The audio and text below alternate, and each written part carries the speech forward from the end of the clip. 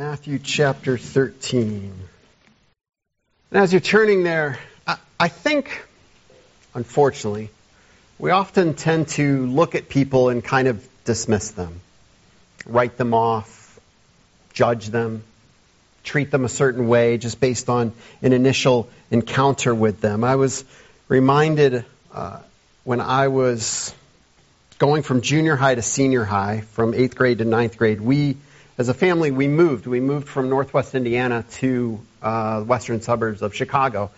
And I know this is hard to believe, but I was kind of a nerd. Don't laugh, that's mean. I know it's hard to look at me now. It's the picture of all things cool, but I was not.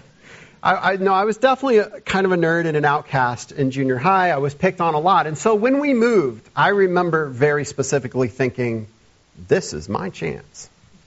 Nobody there knows me.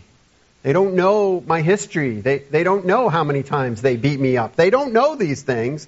I can be somebody completely different. And so I determined in my mind I was going to get to know the cool kids. I was going to hang out with the cool kids. I was not, at this point in my life, caring about Christ at all. And I was determined to be socially accepted. And I remember the first week of high school. I went to a fairly large high school. I think it was about 2,000 kids. And it was a big L-shaped building, which is a horrible design, especially in Chicago in the winter, because every child, all of those 2,000 people had to get through the midpoint of that L. And it was an absolute nightmare. And so what you would do is you could go outside and you could make the shortcut between the two legs of the L. And it would shave off a lot of time and you could actually get to class on time. They gave freshmen the furthest away lockers in a basement that was awful. And so anytime you had to get to your locker was a run for your life. And so I remembered thinking about this and I planned it out. After this class, I'm going across the quad or the area, whatever it was. I'm going to go across, take the shortcut. I know what I'm going to do. Came down the stairs. I went outside and everything looked completely different. And I realized I'd come out on the opposite side of the building. And I turned around. I think I've shared this story. But I turned around and there was another freshman looking at me with this look on his face of utter despair. And I was like, hey, I think I went the wrong way. And he goes, I figured you knew where you were going, so I followed you. And I'm thinking, how do you even know if we have a class together? Like, why would you follow maybe he thought I'd lead him to the lockers. I don't know. And what was interesting, too, was that this guy was, I don't know, I guess you might call him kind of alternative or sort of punk. Later on, we might describe them as goth. It was kind of one of those outliers, like didn't want to be socially accepted, right? And so I'm looking at this guy and like, this is not somebody I want to hang out with. This is not the cool kid. Kind of like, stay away from me. You're not the cool kid. Wouldn't you know it, I go to my next class and sure enough, he's there. And the class after that and class after that. His name was Brian and we became really good friends all throughout high school. Weirdo, complete weirdo. Was into things I could never be into. I wish I could tell you he became a Christian someday. I pray that's true. But Brian and I had wonderful times of talking together and hanging out in school. Kind of one of my weird friends. There was another class I sat down in. I think it was like British Lit or something. But I sat down. You pick your own seats in this class. And there was a kid that walked in. And as soon as he walked in, I was like, oh no. That guy's kind of nerdy. He's not dressed cool. And I was like, please don't sit by me. Please don't talk to me. It was like looking in a mirror, honestly. I saw in him myself, and I was like, that's not who I can hang out with. Once you know it, he came and he sat right behind me. I was like, oh. I'm not making this up, too. I was a little frustrated. This is horrible. And then he started talking to me. Like, hey, how are you? I'm new here. I mean, we're all new. We're freshmen, right? And I was like, yeah. And he asked me a question. I answered it really quick. And it was kind of one of those answers that's like, please quit talking to me. Wouldn't you know it, over the next 4 years, his name was Jamie. We became really good friends. he did come to know Christ. I invited him to church, and he came to my youth group and got saved, and I hope he's walking with Christ today. Best laid plans, right? The point is, God is good even when we're really stupid.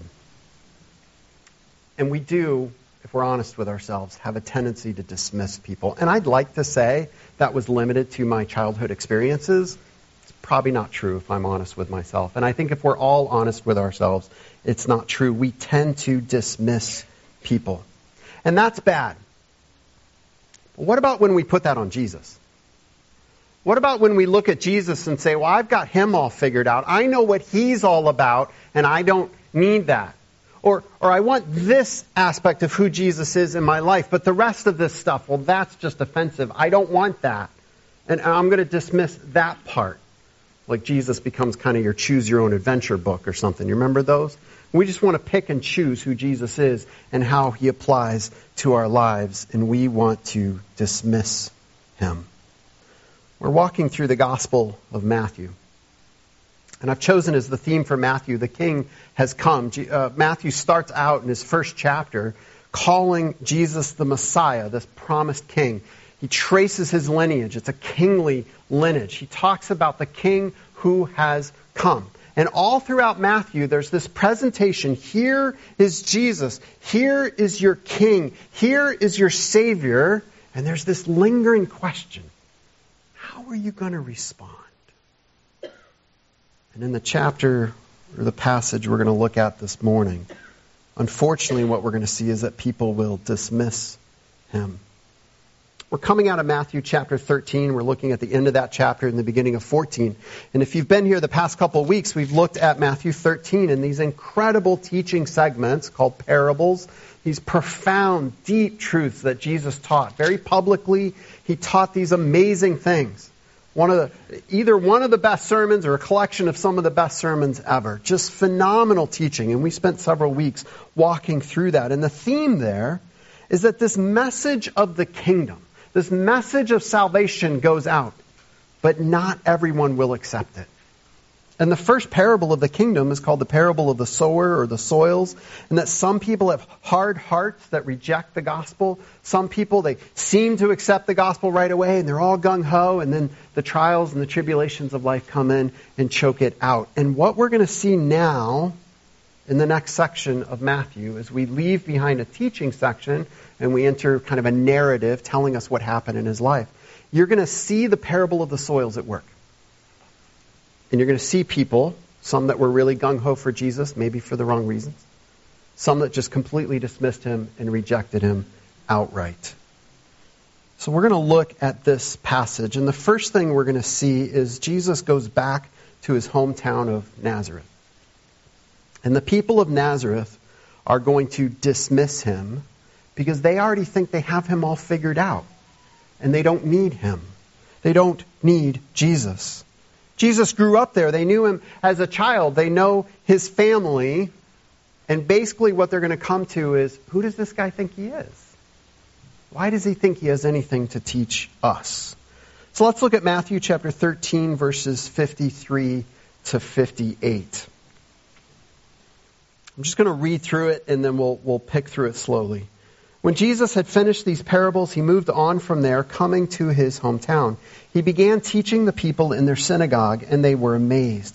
Where did this man get this wisdom and these miraculous powers? They asked. Isn't this the carpenter's son? Isn't his mother's name Mary? Aren't his brothers James, Joseph, Simon, and Judas? Aren't all his sisters with us? Where then did this man get all these things? And they took offense at him. But Jesus said to them, a prophet is not without honor, except in his own town and in his own home. And he did not do many miracles there because of their lack of faith. Jesus finishes this amazing time of teaching. Goes to his hometown, goes into the synagogue where the Jewish people would gather, and does what he does often. He begins to teach them. And it's interesting because they recognize and have heard he has incredible skill in teaching. An amazing teacher. They've heard and maybe even witnessed that he's done profound miracles. All of these things are known about Jesus. But think for a moment what his hometown would have also have known about him. Do you remember the scandal of Jesus' birth? Mary, Jesus' mother, is pledged to be married. She's engaged. She goes away for a trip to visit her cousin Elizabeth, and when she comes back, she's either showing that she's pregnant or will be very shortly. Small town, Nazareth.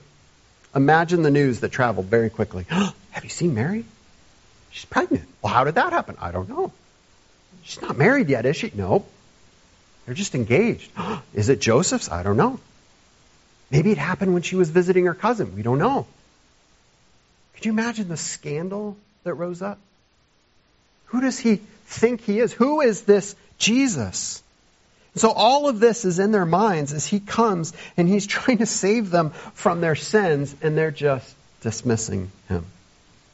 And look at the text. Verse 54 says they were amazed at his teaching. One translation says astonished. They understood this guy's a good teacher. He's saying good things. This is really important. They even admit that he has wisdom and that he's done miraculous things. They're not dismissing any of that. Man, this guy's amazing. But look at what they ask. Where did he get these things? This is a question of authority. Who does he think he is? Who gave him the right? Because we know him and he doesn't have the right to talk about these things. Who does he think he is? You know, you would think that hearing Jesus' teaching, being a witness of that, seeing Jesus' miracles, being a witness of that, that would be enough to change your life. How many times have we thought, if I could have just been there, if I could have just seen it, well, it'd be so much easier to believe. History says otherwise. In verses 55 to 57, they talk about Jesus' family. It seems that Mary, Jesus' mother, Mary, and the brothers have moved away. Sorry, there's supposed to be text up there. Well, that didn't happen. Oh, well. They seem to have moved away. We saw them at the end of chapter 12. Jesus has several brothers. He evidently has several sisters. This is contrary to what some churches teach that Mary remained a virgin forever. That's clearly not true. That's not what Scripture teaches. She had a whole bunch of kids. And they know the family. It appears also that Jesus' sisters still live in Nazareth because they say, aren't his sisters with us? They must have grown up and married some local guys. And it's like, yeah, they live right over there. We know his family. They're right there. Think about what's going on in their minds. Okay, he's a great teacher, works miracles. But we know him better. And we can't accept what he's saying about himself because we know him better. In verse 58, it says that Jesus did not do many miracles there because of their lack of faith. They were hard-hearted, just like the parable of the sower. They refused to accept what Jesus said and what he did, and there was really no point to doing any more miracles there to prove who he was because they had already dismissed him and judged him. We dismiss Jesus because often we think we know better. Now, I hope and pray that none of you would be like, I know better than Jesus. I think most of us would know, like, you don't say that. But how often do we say, well, Scripture says this, but you can't really mean that in the world today. That's us saying, I know better.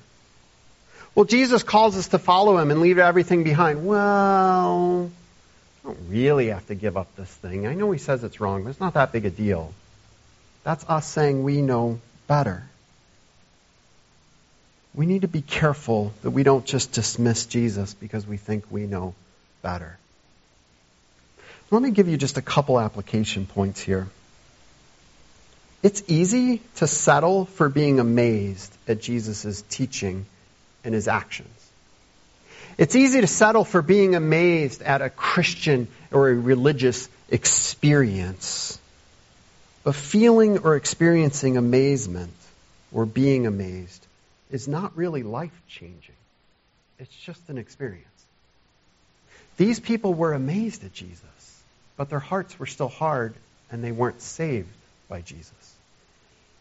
ask yourself, am I truly submitting to Christ and believing in him, or am I just amazed and in awe of him? Don't settle for just being amazed.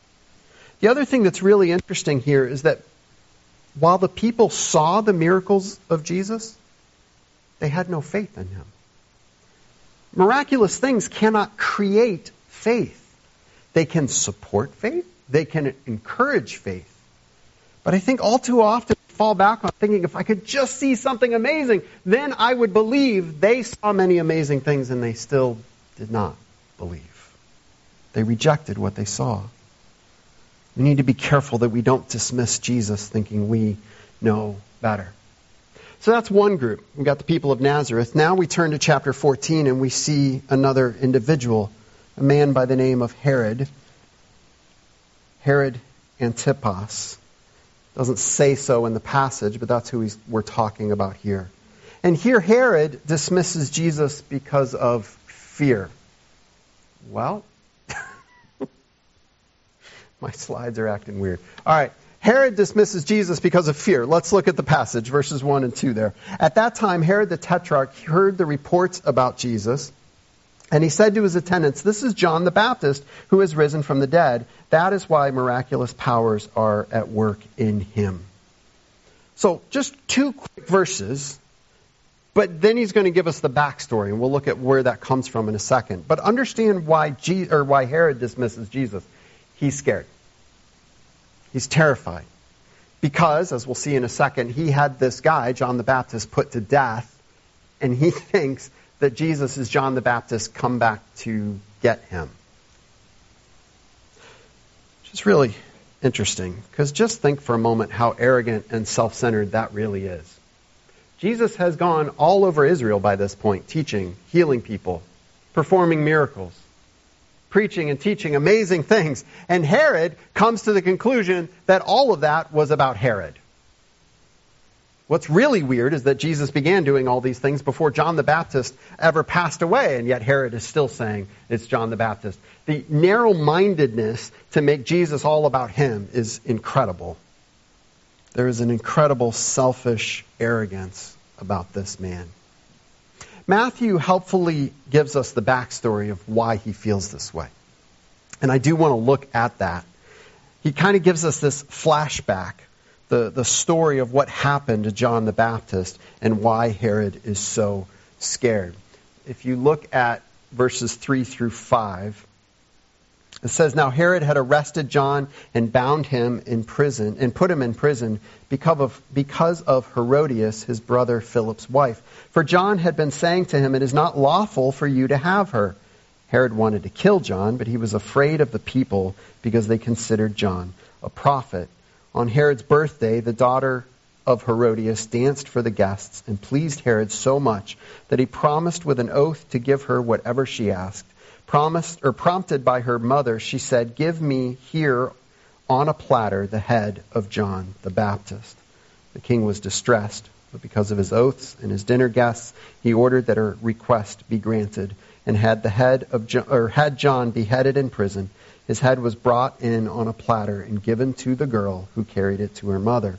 John's disciples came and took his body and buried it, and they went and told Jesus." That's a mess. These are messed up people. Here's what's going on. Herod Antipas was a son of Herod the Great. Herod the Great was king when Jesus was born. Herod Antipas was not actually a king. It calls him a king in this passage. He called himself a king. He made the people call him a king. That's why it uses that word there. It also says earlier on that he was the tetrarch. That's a little more applicable. Herod the Great's kingdom was divided into 4 pieces, and he inherited one of them. So he's more like a governor. But he thought very highly of himself, in case you can't tell from this passage. Herod was married. And he goes to visit his brother Philip, and he falls in love with Philip's wife, Herodias. And he steals her. Just takes her home. Dismisses his present wife and marries Herodias. Herodias had had a daughter, Salome, from Philip, Herod's brother. Now, as messed up as that is, it gets worse because Herodias was Philip's niece. So his wife is his niece. So now Herodias, who was also Herod, and I can never say that right, Antipas's niece, is now his sister-in-law / wife. There's a country song in here somewhere. Sorry if you like country. That was probably really offensive, but truth hurts. This is a messed up family. He just steals her, takes her home. And again, even if you know nothing else of this man, he is a messed up, sinful, horrible person. He was a wicked man who did wicked things. And as part of his ministry, really a small part of his ministry, John the Baptist's ministry was preparing the way for Jesus. That was the big part of his ministry. But along the way, he also called out the sins of Herod. He said, this is wrong. This is wicked. Herod liked to say that he was a good Jewish person. He didn't like to act like it whatsoever. But he liked to say that he was, and he wasn't. So one day Herod throws a party. And again, we have to read between the lines here. Roman parties were horrific. Drunkenness, scandals, debauchery. They were awful, horrible things. He calls his stepdaughter in to dance for them. This would not have been her showing off her ballet routine. This was a seductive, promiscuous dance with his stepdaughter, who was probably between 12 and 15 years old. This is messed up. Now understand that somehow she dances so well that he is so impressed that he says, I'll give you anything you want. This was how Roman emperors would speak. We own the world, you can have anything you want. This was not how a local governor could talk. Herod thought way too highly of himself. But he says this to his daughter-in-law.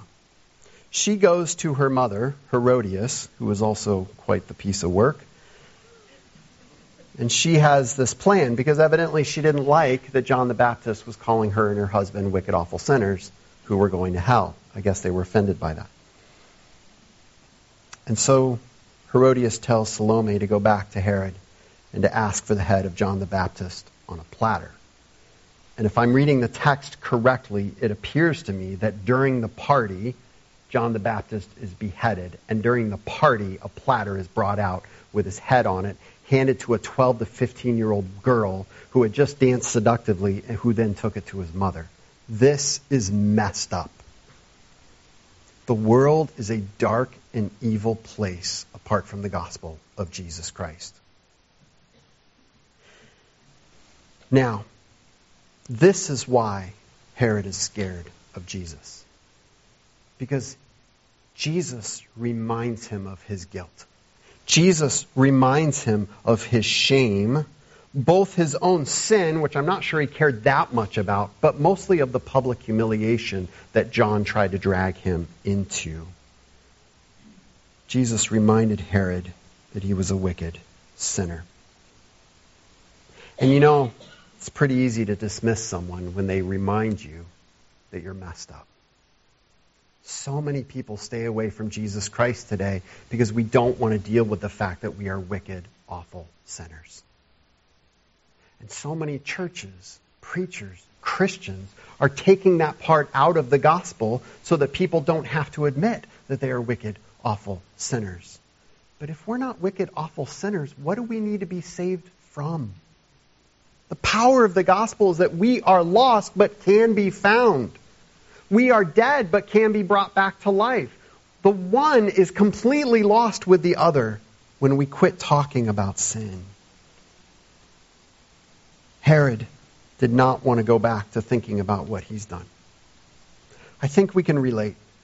We don't want to face things in our own life. We don't want to face sin that has invaded our very souls.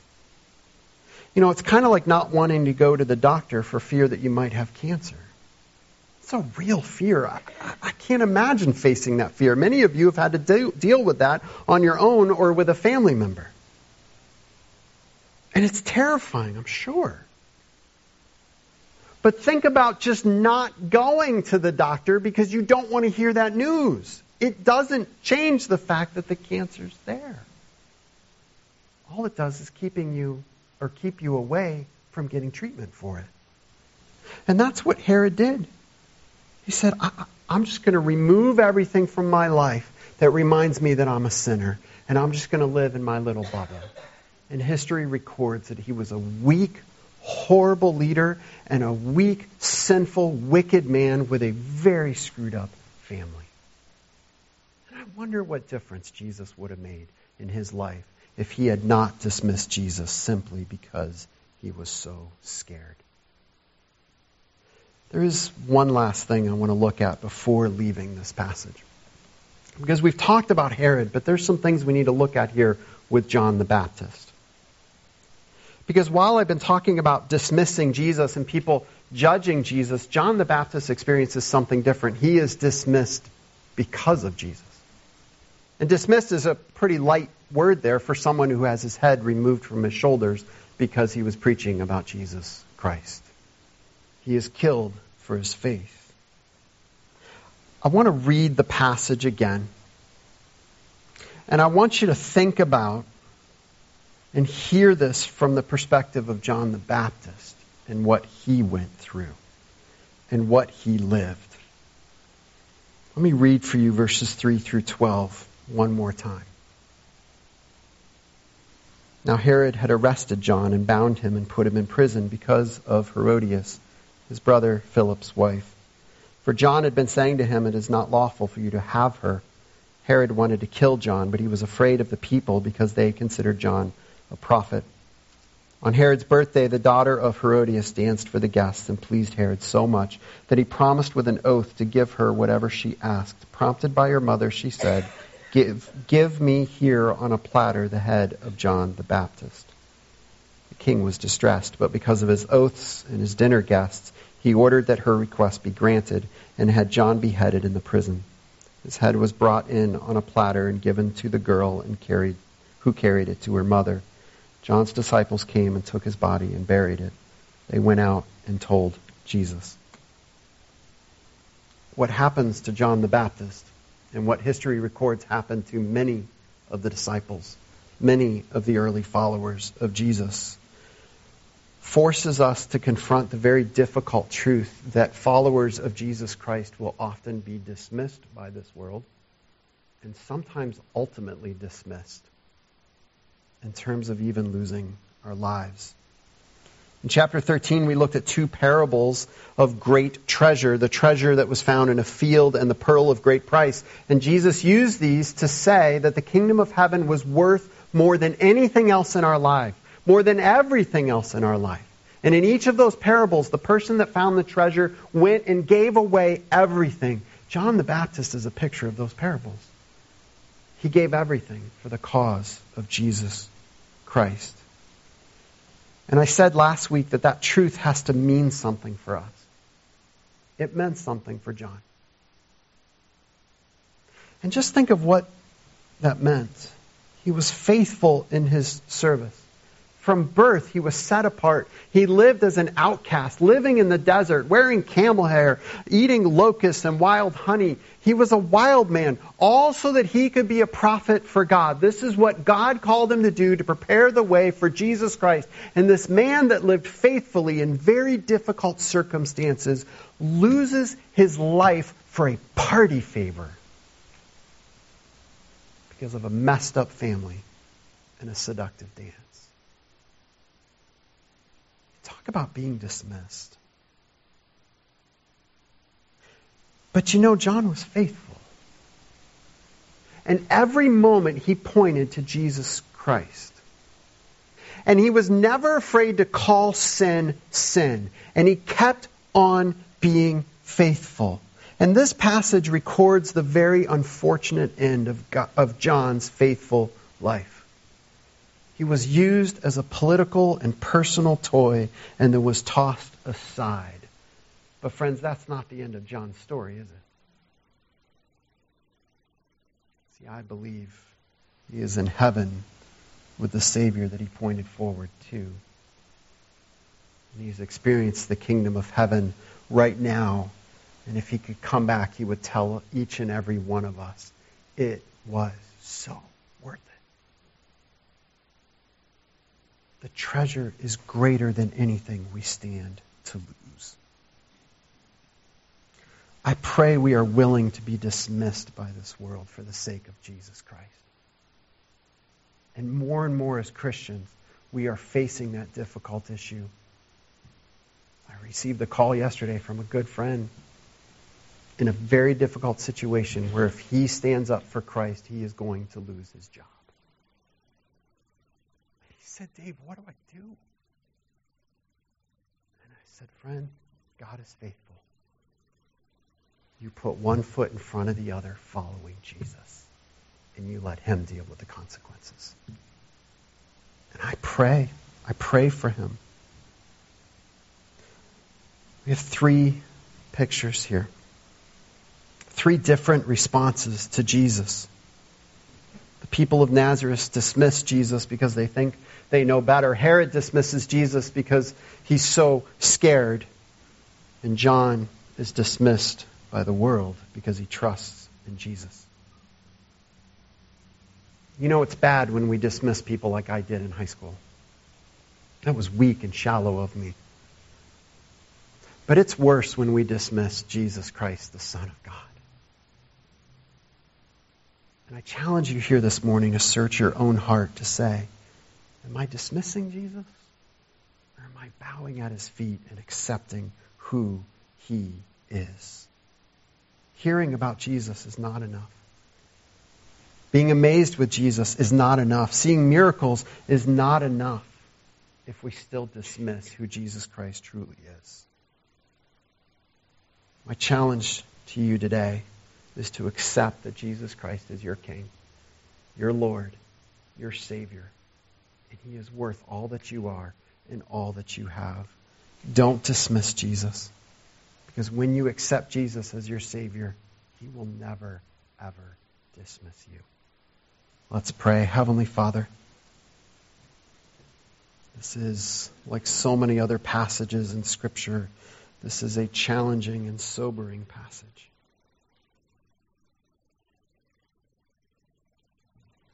And Father, I pray for anyone here today that is holding on to excuses in their own life of why they can't accept your Son, Jesus, as their Savior. And I pray for anyone who's holding back following you and applying your truth to their lives because they think they know better. I pray for anyone who is afraid of facing truth in their life for what it might reveal. God, help us to see that the grace that comes with that is so far greater than the difficulties we have to face. And the freedom that comes is so far greater than that which entraps us. And the healing that comes is so far greater than that which infects us. And so, Father, may we not dismiss Jesus. And help us to see the many ways that we do that day in and day out. May we instead be challenged to open our eyes and our hearts to what you're saying through your word. And to say, yes, I accept who Jesus is. And I will keep on following him. In the powerful name of Jesus Christ we pray. Amen.